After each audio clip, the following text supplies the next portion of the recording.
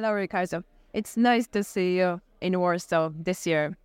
What do you think about this year's GFN conference? This is 10th year of GFN conference, so it's a big event. I think the GFN conveys a completely different message from many of the other conferences I usually attend to. So I think there's a lot of space for advocacy, a lot of space for consumers, and consumers need to have a voice. GFN is the right place for consumers to have a voice. And actually, when I look at all my clinical trials, all these studies, this is exactly what I see and what I do. I give them voice to improve the quality of my studies. And can you tell me about the projects you are currently working on?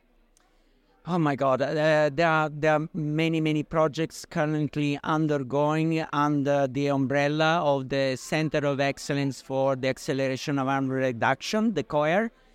One such project is about the impact of vaping products on schizophrenic smokers. As you know, schizophrenics, people with mental illnesses or people with schizophrenia, let's not stigmatize these people, do smoke a lot and do find extremely challenging to quit smoking, basically nearly impossible for them to quit smoking.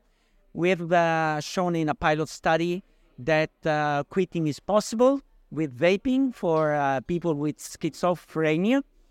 And now we are running a multi-center trial, an international multi-center trial, just to reinforce and to confirm our previous observation in this vulnerable population. And this year's strapline is tobacco harm reduction the next decade. What do you think needs to change within the next 10 years? That's a $1 million question. I think what will change, we will see more innovation, more diversification in products, more technology, and I think more acceptance of the tobacco harm reduction paradigm. Hello, Carolyn. It's nice to see you in Warsaw. Can you tell us, what do you think about this year's GFN conference? Amazing, absolutely amazing. It's my first GFN conference and hopefully not my last one.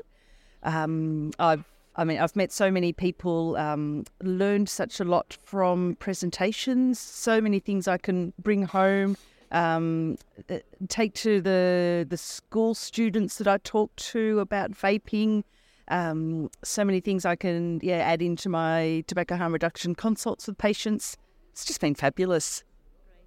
You were one of the panelists in the session, The Challenging Face of Nicotine. Yes. What are your thoughts?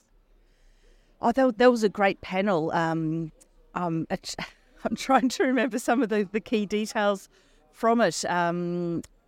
I think, one of the interesting parts of that, I think Clive was talking about how it's not so much how nicotine is delivered, whether it's in cigarettes or whatever form of e-cigs, but just the fact that nicotine has to be delivered. So I thought that was an interesting concept.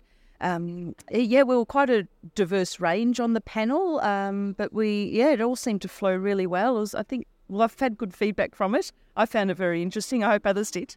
Can you tell us about projects we're currently working on? Projects that I'm sorry, I thought you said product. Projects that I'm currently working on. So the next project, which is happening as soon as I get back from here, is presenting to Australian medical students about tobacco harm reduction. So that's something I'm going to be refining and hopefully be able to go around to Australian medical schools and start to teach them properly about THR. Okay, great. Thank you so much. Thanks, Joanna.